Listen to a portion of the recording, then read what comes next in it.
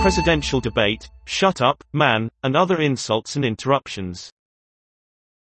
Donald Trump and Joe Biden didn't hold back in an angry presidential debate that got personal and ugly.